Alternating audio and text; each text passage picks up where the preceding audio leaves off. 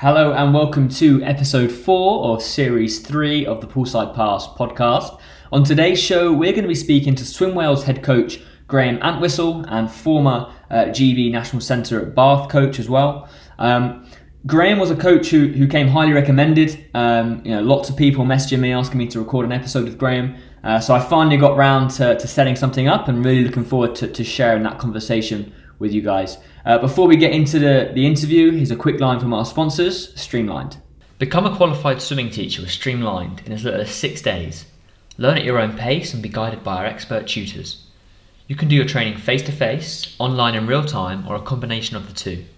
Assessment can be in your club using videos or attending one of our assessment venues. We offer tailored, high-quality support. Quote the Poolside Pass for an extra 10% discount.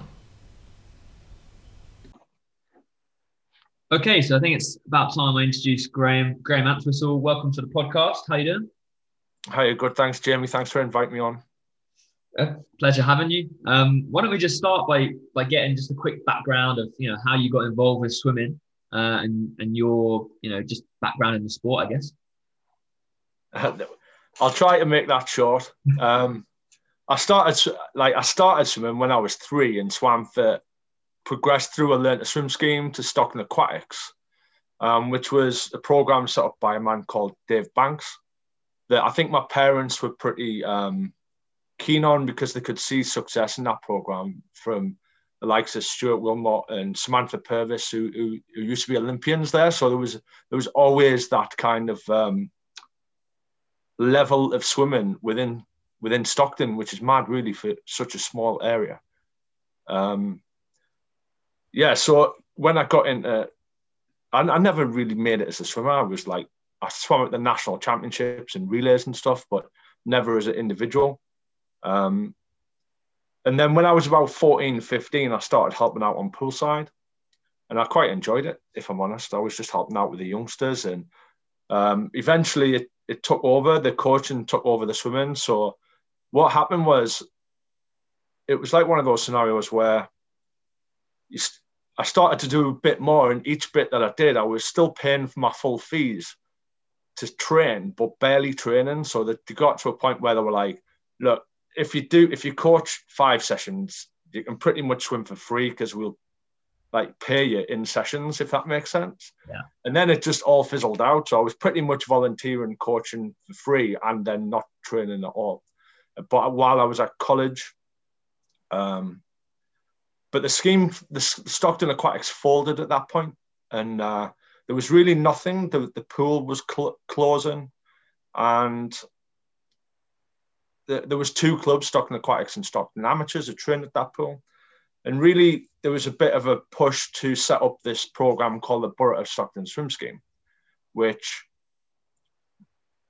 it was pulling everything together, but there wasn't a pool. They were going to knock the pool down and rebuild it in a few years. So we set that up at a local school pool with kind of a few remaining swimmers that were left. The better ones had all switched clubs and gone to local clubs like Middlesbrough and further afield at Newcastle. And then there was a part-time head coach and myself who kind of set that up and got it running. But very quickly, he was juggling 2 jobs and he found out he couldn't do that. And it basically, he walked out one night after a discussion with the committee and it fell into my hands that they wanted me to take it on at 18 years old, the head coach of a club, which was a bit bizarre, really. But I was dropped in the deep end. I didn't know anything. I just really had taught swimming, not really coached it to any level. So it all started from there, really. Obviously, I had 10 years at the Borough of Stockton. And within that time, I basically started with a group of swimmers who were 8, 9-year-old, took them on a journey, stayed with them for the whole journey and built underneath. Obviously, I surrounded myself with some pretty amazing people who were great teachers of swimming and great people to have on board. I had a good committee behind me and people who helped me on poolside, Denise Pimlott and Phil Taylor, who look, at those names might not mean anything to the majority of people listening to this, but for me, they're the people who shaped the swimmers who were coming up underneath the ones I had. So there was a continual development of the swimmers. Long story short, but I took those 9-year-olds on that whole journey, like people like Gemma Law and Jess Dickens, and took them to the Olympic Games and world medals and European juniors and stuff. And by the end of the 10th year, we were, I think we came 8th at the National Youth Championships, the club as a whole, which was, I think we had 15 swimmers competing, which was, like I say, for such a small club, it's, yeah, like quite impressive, I suppose. I was also supported by like quite a lot of mentors. Obviously, throughout that period, I had people like Fred Kirby, who worked in the Northeast worked in the whole of the North for British Swimming as a coach development officer, really, and a mentor. So he worked quite closely with me. I think it helped that he lived in Middlesbrough, which is 5 minutes down the road. So I've probably seen him more than others. So I was heavily supported. He pushed me into doing things like the British Swimming World Class Start programs, and he basically told me I had to go and ask. I think it was Gary Hollywood at the time if I could be a part of it. So he never opened those doors, but he told me who, like, he had the connections and told me who I needed to go and speak to if I wanted to further myself, which was pretty cool. And then I think it was 2004 in the Olympic trials, Jess Dickens, who she ended up, I think her best achievement was a world bronze short course medalist in 2008. And she won the World University Games in the 200 fly. Now, she basically competed in the Olympic trials final. I think she was 13. Oh, and I think she came about 6th in the 200 fly, and she went 2:16. So from that moment, really, coming back from the Olympics after that, in 2004 from Athens and the group of coaches that went there, I think Bill Sweetenham was looking to bring some new blood in as well, and some new coaches and upskill some coaches. So I got selected for the Smart Track program with a group of young female, I think there was 12, 13 swimmers involved in that. And so then Bill Sweetenham took me under his wing for that period. And I was invited to do things like the UK Sport Elite Coach program, where actually that at the time meant I was employed by British Swimming. But I remained at Stockton. It was part of the deal with the program that you had to be employed by the governing body who nominated you. So I was very fortunate to be able to remain at Stockton, but I'd kind of persuaded Bill that I had some good kids who could go on to go to the Olympic Games in Beijing. So, like, obviously Gemma Lowe was successful in that. Jess Dickens actually got the time to go at the Olympic Games as well, but was pipped into 3rd by Ellen Gandy. Oh, right. So that's a different story in itself, having 2 swimmers qualified, but one come back and hadn't. And then walking back down the poolside at the same time, one qualifying and one hadn't in the same race, but she'd actually got the time. And then obviously I got the opportunity to coach at the Olympic Games in 2008. And we'd been told in the February that, look, you can't continue to work at Stockton, and we're setting up the ITCs at that time, which were, I think, Stockport, Bath, Loughborough, Swansea, and Stirling.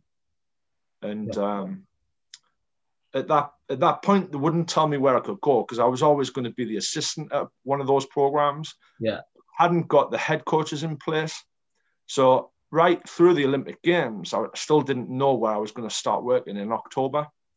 And then at the Olympics, obviously, I had quite a good time there. Gemma came, she got some good results, and made a couple of finals and a relay and individually. And but David McNulty was one of the coaches on the team, and he obviously coached Ryan Jackson to a bronze medal. And it was literally all decided at the Olympic Games behind the scenes that we would be starting in Bath 2 months later, on the 1st of October. yeah, and obviously myself and David had known each other for a lot of years. We were good friends. So we were speaking about it through the Olympics and saying, wouldn't it be great if, and that's what the outcome was. We both started from scratch in Bath with no, there wasn't a program, though there was a program there, but it had gone through some upheaval, and we started with no swimmers. So we moved to Bath in 2008 in the October and started a program from scratch. Obviously, Mark Skimmon was there with the university program. So it wasn't that there wasn't a program there was. Yeah. But obviously, the deal had been done with the university that they'd been awarded an ITC. And we took it from scratch. I think we started with 2 swimmers, which were Matt Clare and Darren Mew. And to be honest, there was 2 coaches and 2 swimmers the first 6 to 9 months. And I spent the majority of time ordering like equipment, and we didn't even have a desk to work at or an office or anything. So we had to create our own space and where we were going to work. And the starting blocks needed renewing, the scoreboard needed renewing, like the lane ropes needed, and there was this budget to be able to do that. So I spent the first 6 months creating the environment, I would say. And David done most of the coaching, which was a bit weird. So then I was there for 8 years till 2016. And we obviously, everything happened really quick, I feel, in that point in time. You're obviously in an environment that's there to create success, and the demands are different, but you're starting from scratch. So we had to almost prove ourselves again and generate these athletes. We were fortunate enough that obviously being a British swimming centre, good athletes want to come.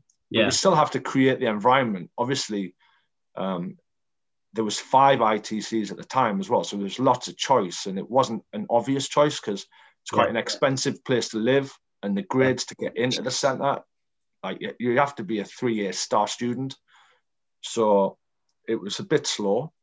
But then we got Jessica Dickens came back, Chris Walker-Hebben there was an offshore centre at that point in time, TSS, where that was closing down. So some of the athletes came back, and I think Chris Walker-Hebben decided to come and train with us at that point. I think that was early 2009. So he was one of the first ones. And then really, I think there was a few of his friends. It just took a while to build up. I think obviously Michael Jameson joined us in 2010. He'd come from Fred Vanloo in Paris. And he'd just come off the back of the Commonwealth Games where he won a silver medal. Yeah. Actually, I think he achieved that with us, but he hadn't been with us that long because it was in Delhi and it was quite late. Yeah. So then he obviously went on to do well in London and achieve the silver medal. And I suppose from there, it really just kicked on, because once you deliver that level of success, people want to be a part of your program, and people could start to see what we were building, and like David McNulty's character, that like he's got an amazing character. Everybody sees it, and it's a fun place to be, and it's high energy. So like that's right up to 2016. We obviously had the success with Jazz Collin and Chris and Andrew Willis. Everyone knows that part of the story, I suppose. Yeah. And and from that in 2017, I started at Swim Wales, and I've been the head coach there now for 4 years. It's the 4th year now. Obviously, this last year manic, but it has been 4 years. So I know that, like, listen, I felt like I was talking a long time there, but I've missed loads out as well of the story. But well, hopefully in the next, period of time when we're chatting here, we can dip into those bits that perhaps you missed out. Let's go right back to the very start when you said you was kind of swimming and coaching, helping out at the same time. How different are you now as a coach to you were back then? Because I know certainly from my experience, I was doing a bit of swimming and doing a bit of coaching at the same time, and I also now reflecting back on it, I feel very much like the coach I was then was just almost a copy of how I was being coached by someone that was coaching me. So it's the same style, a lot of the same ideas. Whereas now looking back on it, I've had chance to kind of explore and find my own methods and find my own kind of comfortable way of doing things, where I can be a little bit more kind of authentic as a coach, I guess, rather than just trying to copy what someone else is doing. What were your experiences at that time? I suppose when I first started, I was teaching, and I think that's a good way to start because you're working with real youngsters, and it's just about fun and body position and flotation and real key technical elements. And you don't really need any influences for that. You just enjoy yourself, and you kind of. I was coaching, like, I'm talking 6 and 7-year-olds how to swim, and it's just teaching. But I actually think that there's a huge link between teaching and coaching. And I'd like to think that that's the bit that I've brought to my coaching is my technical ability from having taught people to swim, but then bringing elite swimmers back to fundamentals such as body position and your mobility and ability to perform the technique in the first place. So looking at the individual, obviously, like, young kids have got the ability to, like I always say, my little girl can do the splits, and if she does the splits every day of her life, she'll always be able to do the splits. But as you know, you get older, you stop doing these things and you lose the functionality to be able to do it. Yeah. Now, so I always think that the young kids are really quick learners, and I look at their body positions and think what they're able to do. So obviously, as the swim progresses, they have different traits. It might be that they've got tight thoracic, or like they've got different elements to them that move differently. You learn to move in your own way. So you have to learn to then adapt the style or be able to work with the physio and work with the strength and conditioning coach to help them achieve things and put them back into a position that you want them to be able to. Yeah. So, like, when I was coached, don't get me wrong, it was back in the day when the coach wrote the set on a board, like it was a chalkboard, and it used to scroll round. You could, like, pull it down and it would flip over on the other side. Yeah. So the coach could write the set from the warm up to the main set to the swim down, and you would just, like, sometimes he wouldn't even tell you what it was. He'd just scroll the board round. You'd have a look, read it, and crack on with the next bit. I'm not saying I didn't get any coaching, but it wasn't what I would class as now, you know? So I suppose at that point, that's where I wanted to put a lot more technical input, and I wanted a lot more communication with my athletes. Yeah. Like throughout the session and continuously, and learn how to communicate them whilst they were swimming. So even if you're not stood at the end of the pool talking to them, you're walking up and down the pool side, still offering them technical improvement. Yeah, absolutely. Just by catching your eye and maybe giving them a signal, or that you want a greater distance per stroke, or you want their rate to be higher, or you want their elbow to be higher, or whatever those things are. I think that was the way I wanted to coach right from the start.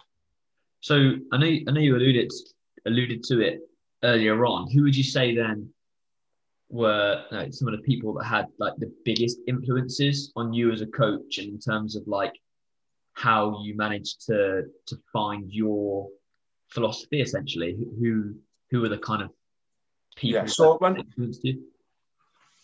I suppose just the people around me, like I said, Phil Taylor, he was a policeman at the time. He was a parent of a swimmer, but he would come on poolside, and because he wanted to learn as well, even though he was older, like, I've always had people who wanted to like just discuss swimming with me. And I suppose we all went hand in hand and moved forwards together, but that creates challenge and opportunity. Yeah. Like people are just, when you have, and like I say, I had people like Fred Kirby who would come and visit the program and offer his thoughts. And sometimes that can be brutal because maybe he sees something that he didn't like. And I think in like us coaches from the Northeast, we're not afraid to just tell each other how it is, like, and what we see, because I don't think we take it offensively. We just think, right, all right, they say it in a nice enough way that you can kind of take it on the chin, but at the same time, you have to create change. So I was always trying to create change for the next time Fred would come and visit me, and observe that. Obviously, at the time as well, I was going through my coaching courses and everything else, so I was mixing with quite a lot of different coaches on all the, like, whether that be a club coaches course or your full coaches course, and then the group of coaches in the Northeast at that point in time, you've got people like Ian Oliver, you've got people like Les Green at Middlesbrough, you've got David McNulty, you've got Kev Renshaw. There was such a depth of knowledge that, so you only have to go to the Northumberland and Durham championships, and like I was surrounded by people who were renowned in Britain as being some of the best coaches. Yeah. So the opportunity to ask them if you could visit their program or just observe their swimmers and talk to them and watch how they spoke to their swimmers. I think it was, you had so many opportunities. You still have to take them and seek them out and actually be aware that they're there. But the opportunities were there at the time. I'd say all of those people probably influenced. So moving forward, then obviously you were head coach at the Borough of Stockton swim scheme, and then obviously following on from your success there, you moved to the ITC, and like you said, you perhaps for the first while there, you probably weren't doing loads and loads of coaching because you only had a few athletes in the centre. What was your experience like moving from a head coach role where perhaps you were coaching every day, you were kind of doing everything, to then moving into a different environment where perhaps different things are expected of you? At first, obviously, I was used to coaching age to youth swimming. So obviously I had a 400 medley based program. I had swimmers who were successful in like the 200 fly endurance events. And then I turn up at Bath and the two athletes who come into the centre are exactly the same age as me, who I've known for years and watched them swim at the highest level, Matt Clay and Darren Mew. And then they're both sprinters and senior athletes who are at the kind of like twilight years of their career. I think that's the best way to describe it. So that's at like 28 and 29 years old, you know? Yeah. And I mean, the great thing about them two is they taught us as much as what we were trying to get them to do. You know, we were trying to pull them one way and they were pulling us back the other. And I think it was more of a relationship. It certainly wasn't us. It was just us offering them our thoughts on what maybe their weaknesses were and how we could move them on, and them telling us, well, these are my strengths. This is what made me good.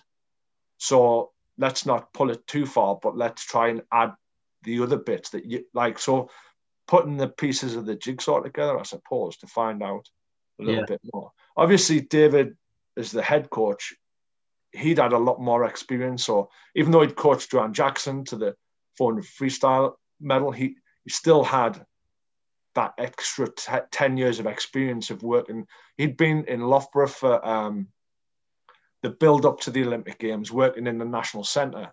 And he jokes because he learned a lot from Ross Davenport and the like, and Mel Marshall, and in the fact that he didn't really do recovery. Like he aerobic training as recovery, because when you're coaching age to youth swimmers, they don't necessarily need they're not doing that high intensity where the next morning they need recovery. So he was saying to the lads, look, just go 50 to 60 below. We'll do 4 to 5K. And they're like, David, I can't move. Like, I need to do 3K, just skills and drills, and then get out. And he's like, what? So he always jokes that he learned so much, and he had a steep learning curve in that 6 months period. So yeah, obviously then British Swimming at the point in time had Dennis Pursley come in as the head coach, and he then brought in people like Jonty Skinner as a consultant, and Jonty was a sprinter himself. Yeah, and he brought so much knowledge to our program that we then played with it and tweaked what we were doing and learned from other people. So you've got so many people who contribute to your program along the way. You just have to then take all the best bits. Like when I was at Stockton, like Tim Kerrison used to drive. I don't know whether you know Tim Kerrison. He's now was it Team Sky or Team Ineos? Yeah, it's now Ineos now. Yeah, so he was the physiologist for British Swimming. So he taught me a lot about lactate production, speed and lactate production and lactate tolerance, and that kind of high end philosophy of training. So I did have that background, and then teeing that up with Jonty Skinner's speed work and things. You just formulate your own plan and see how that works for you and the coaches that you're coaching at that point, the swimmers that you're coaching at that point in time. Because obviously at Bath, in the end, we had people from Chris Walker-Hebben and that who did the 50 to Jazz Carlin, who was doing the 8 and everything in between. So we almost ran 3 programs within one squad, but made it work for everybody. And I think that's where, like, I always say, if as a coach, try not to be everything yourself, but try, like, me and David, I think, complemented each other. Yeah. So we played different roles. Obviously, he was the head coach, and I wasn't there to step on his toes. Like, I was there to offer my skill set, and he let me run with that. And fair play, there was no egos involved. I think we both knew what our skill sets were and just tried to, like, I'd like to think the technical side of things was more my thing, doing some key focus analysis work and with the athletes and the video analysis and obviously, like, David's David with his energy and his character, and obviously like what I think everyone know what David offers, you know. So, yeah. So, I suppose when you look at that and you look over like the whole of your career so far, what would you say were kind of some real key moments that shaped you? Were there any kind of key experiences where you look back on now and think, well, I'm a different coach because of that experience? I think I was always seeking different experiences. Like, I think as a coach, you've got to try to continually develop. Yeah. I always had in mind what I wanted to achieve. And I wanted to get to the position that I'm in now, and I wanted to be able to become like a national coach in a role where I share a lot of the experience that I've had throughout. That probably came a bit earlier than what I thought it would. Like, I'd hoped to have remained on poolside a little bit longer. But what I did do was take every opportunity that come my way. And I suppose all of, like, whether that's seeking the opportunity to be on the World Class Start program in the first place, like, that's a big step, because if I hadn't done that, I wouldn't have been on anyone's radar at all. Like, I always thought, right, I'll keep my head down, do a good job. The results will speak for themselves, and you'll get recognised for the results. Yeah. And I think I did that along my career, and I kind of did get recognition, but it was people like Fred who would say, put yourself out there, go and speak to him, and, like, tell him who you are, tell him what you're doing, and like Gary Hollywood, he'll put you on the world class start program. So that was the first step on the ladder. Then obviously, like, just the Bill Sweetenham nominating you for the UK Sport Elite Coach Program. That was in 2006. And then you're mixing with other elite coaches who are coaching Olympic medal, like Danny Kerry, the British hockey coach who coached the women's team to the Olympic gold medal in 2012. Like, you're surrounding, and Tony Minicello, who coached Jess Ennis at the time. Yeah.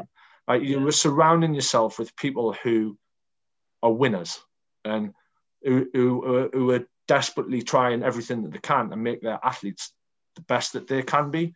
Yeah. I suppose, like, I probably relied a little bit too much on those people recognizing what I was doing well to then push me to go and do something. Yeah. I maybe wasn't the one who was seeking it in the first place. I was probably a bit comfortable, and they were making me feel uncomfortable, which that's what pushed me on, if I'm honest.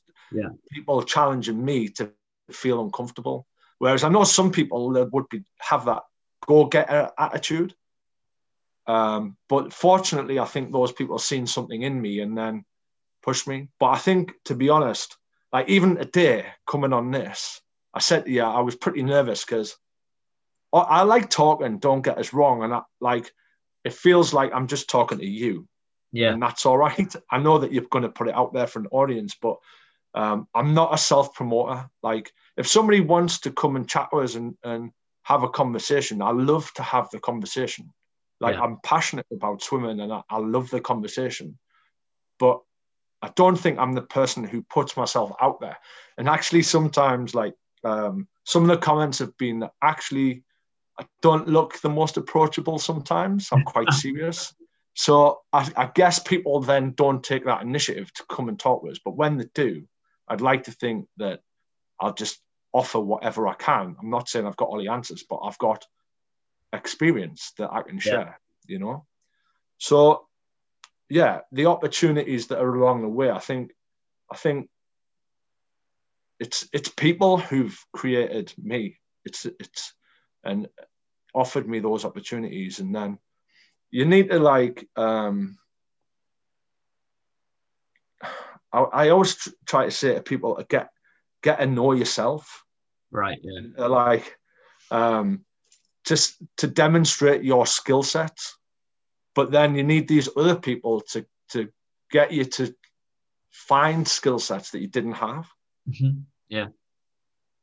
I think so. Like, obviously, the three roles that I've been in now is the head coach of a club, then working in a high performance center, and now as a national coach, that all require different skill sets.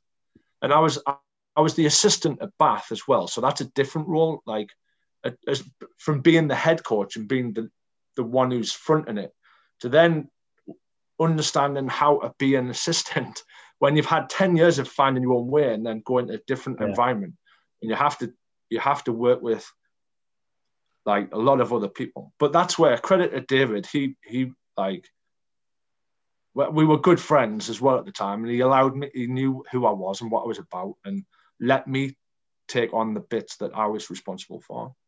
And then in this role again, I think one of the reasons that, like, I always say about self-promotion, I actually like to. One of the reasons I like this role is because a lot of it's coach development, and I like to develop, or like to think at, encourage and develop and empower everybody around me, so that it's actually them that I'm trying to promote. Yeah. Not really myself. And I think that's helped me even when I was back at the club and trying to get, like, I remember having a 5-lane 25-meter pool. That's what we had at Thornaby.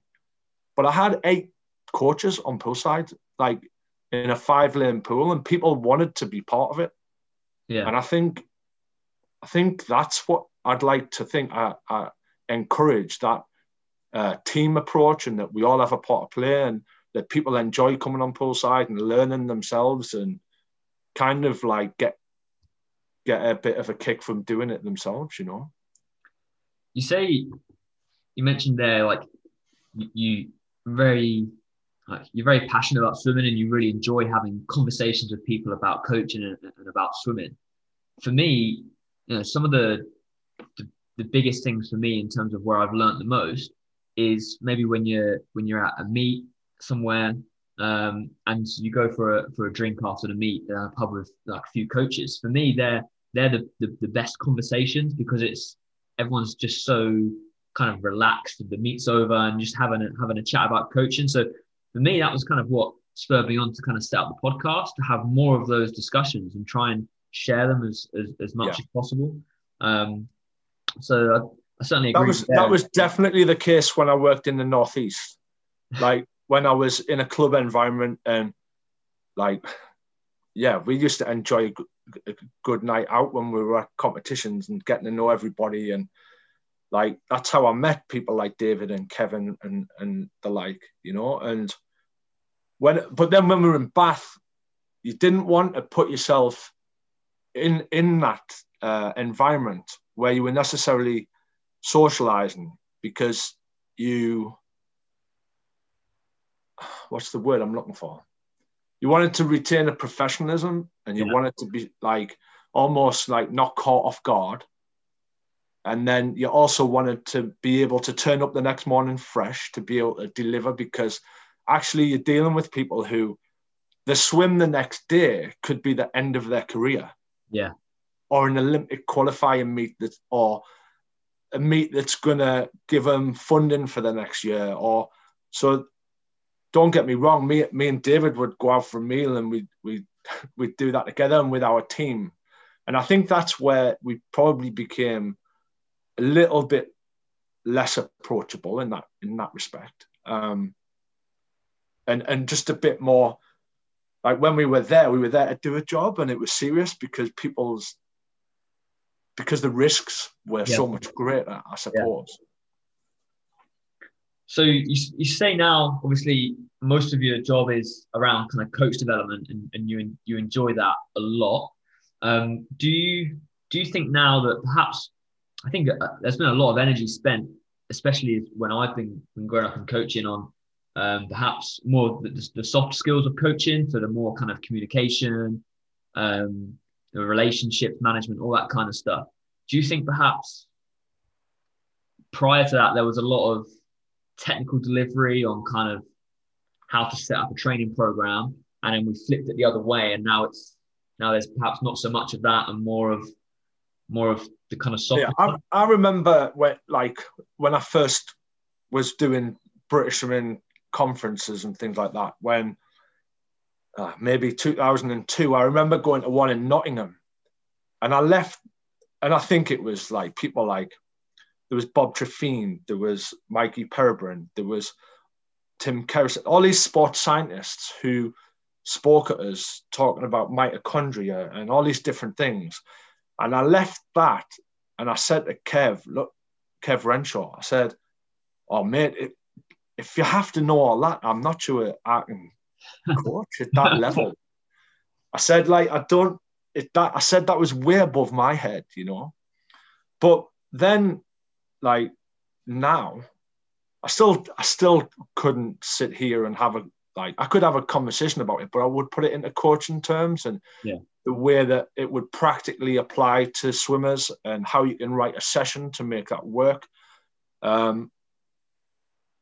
But it's still not my strength, but I've still got a lot to offer from my experience of coaching distance to sprint to middle distance and stuff in those areas. And the practicalities of how to make it work, you know. And then obviously, my philosophy has always been technical. But as an example, if I've got a person in front of me, a swimmer in front of me, it's about making that person the best swimmer and person that they can be. So I'm not one for massively looking into what the world record is at any moment in time. I like to know how it's swam technically so that I can set measures and goals, but actually who did that world record and what the world record is doesn't necessarily matter, because it's about the person in front of me. You can't influence other people. You can only influence what you have in front of you.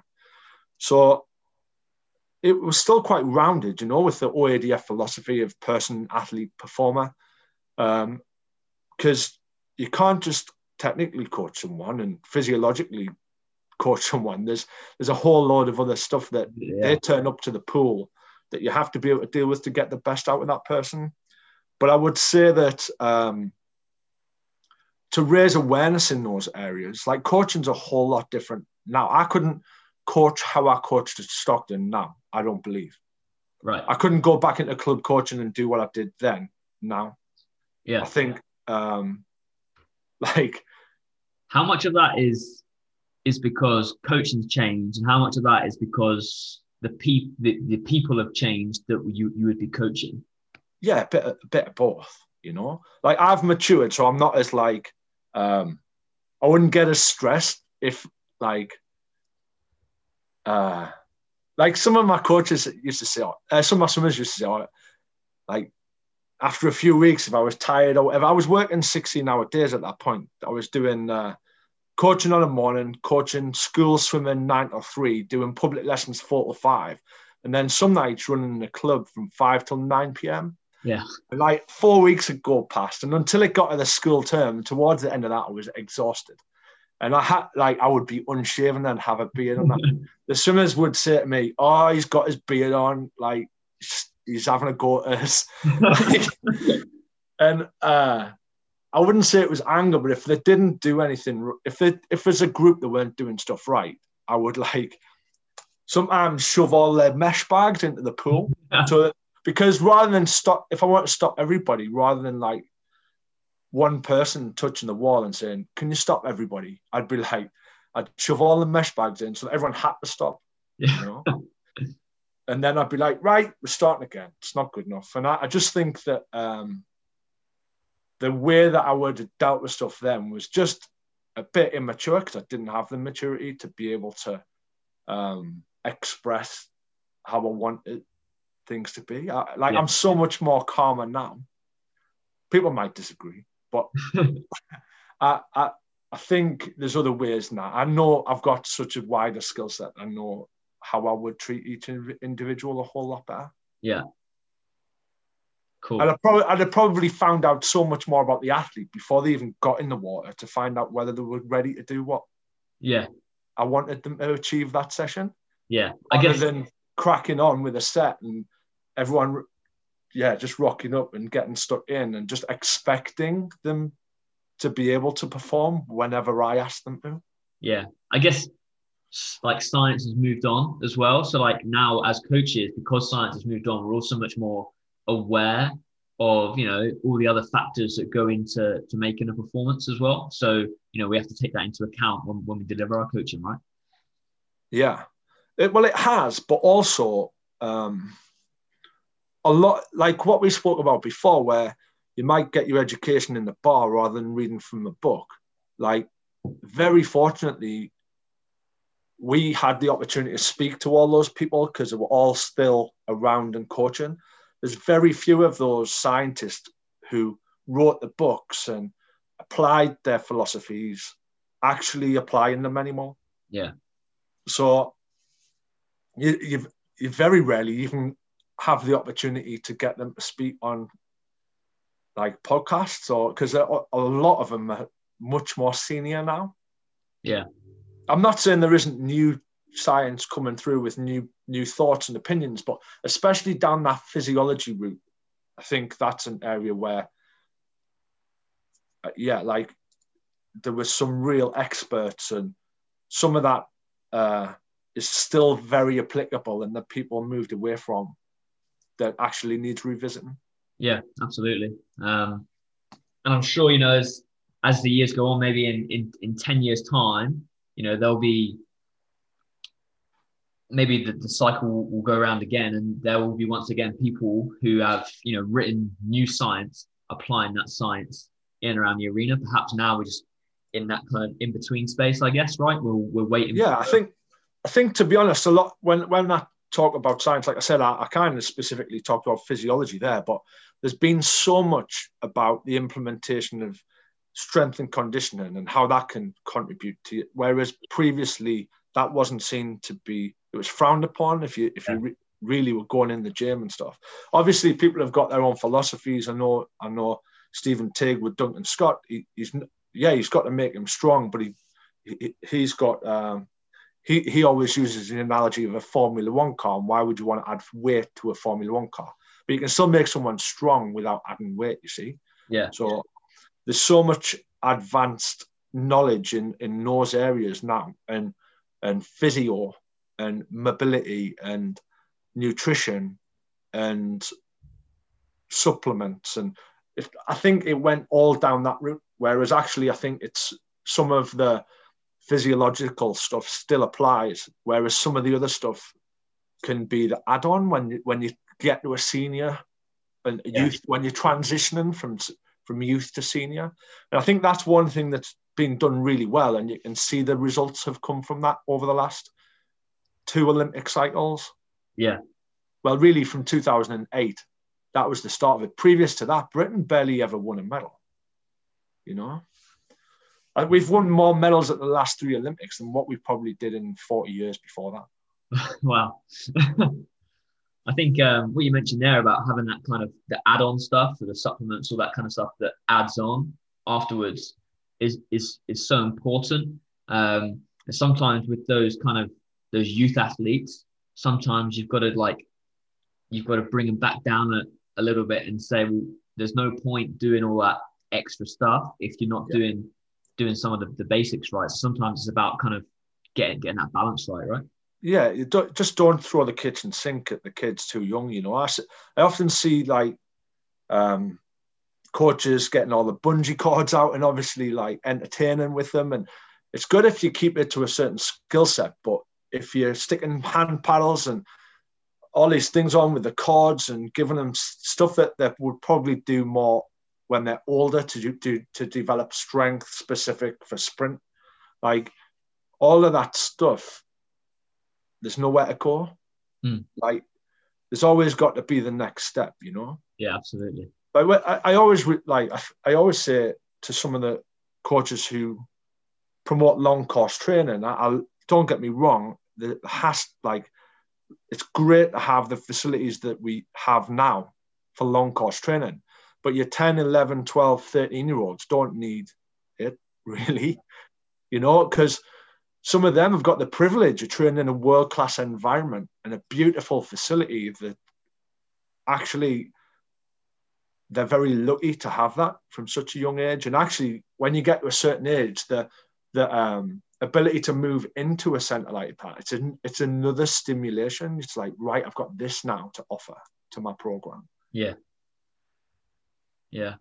So just as we kind of summarize and finish up, we always ask kind of our guests for kind of their top 3 tips for something. And I think, you know, following the discussions we've had today, I think it would be, you know, only right that we ask you for your kind of top 3 tips to ensure lifelong learning as a coach.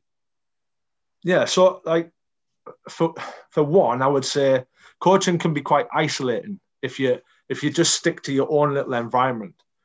So I think it's important to get a network of people around you and for you to put yourself out there so that you've got a communication tool as well. For your own sanity as well, because it's not an easy role. I think that you've got to have continual development and seek mentors. So always try to, even if it's a more informal mentor, try to have somebody who, I always say, keep yourself ahead of your athletes. Yeah. So at that point in time, like I needed to know what was next for those kids because I was bringing them through and I was hand in hand with them. I wasn't one step in front of them.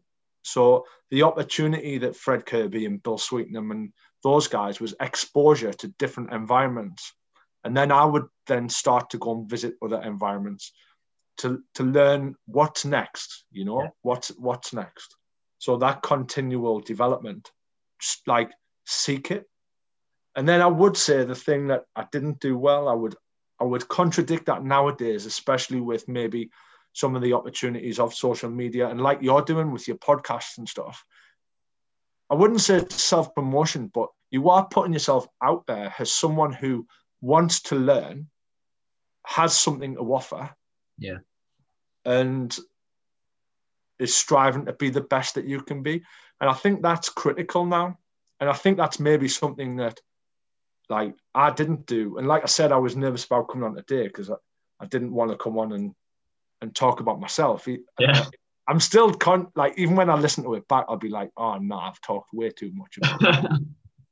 So, but I would say that actually put yourself out there to do that a little bit, because there's too much. I always think perception versus reality. If you don't put yourself out there, people will perceive you in a certain way anyway.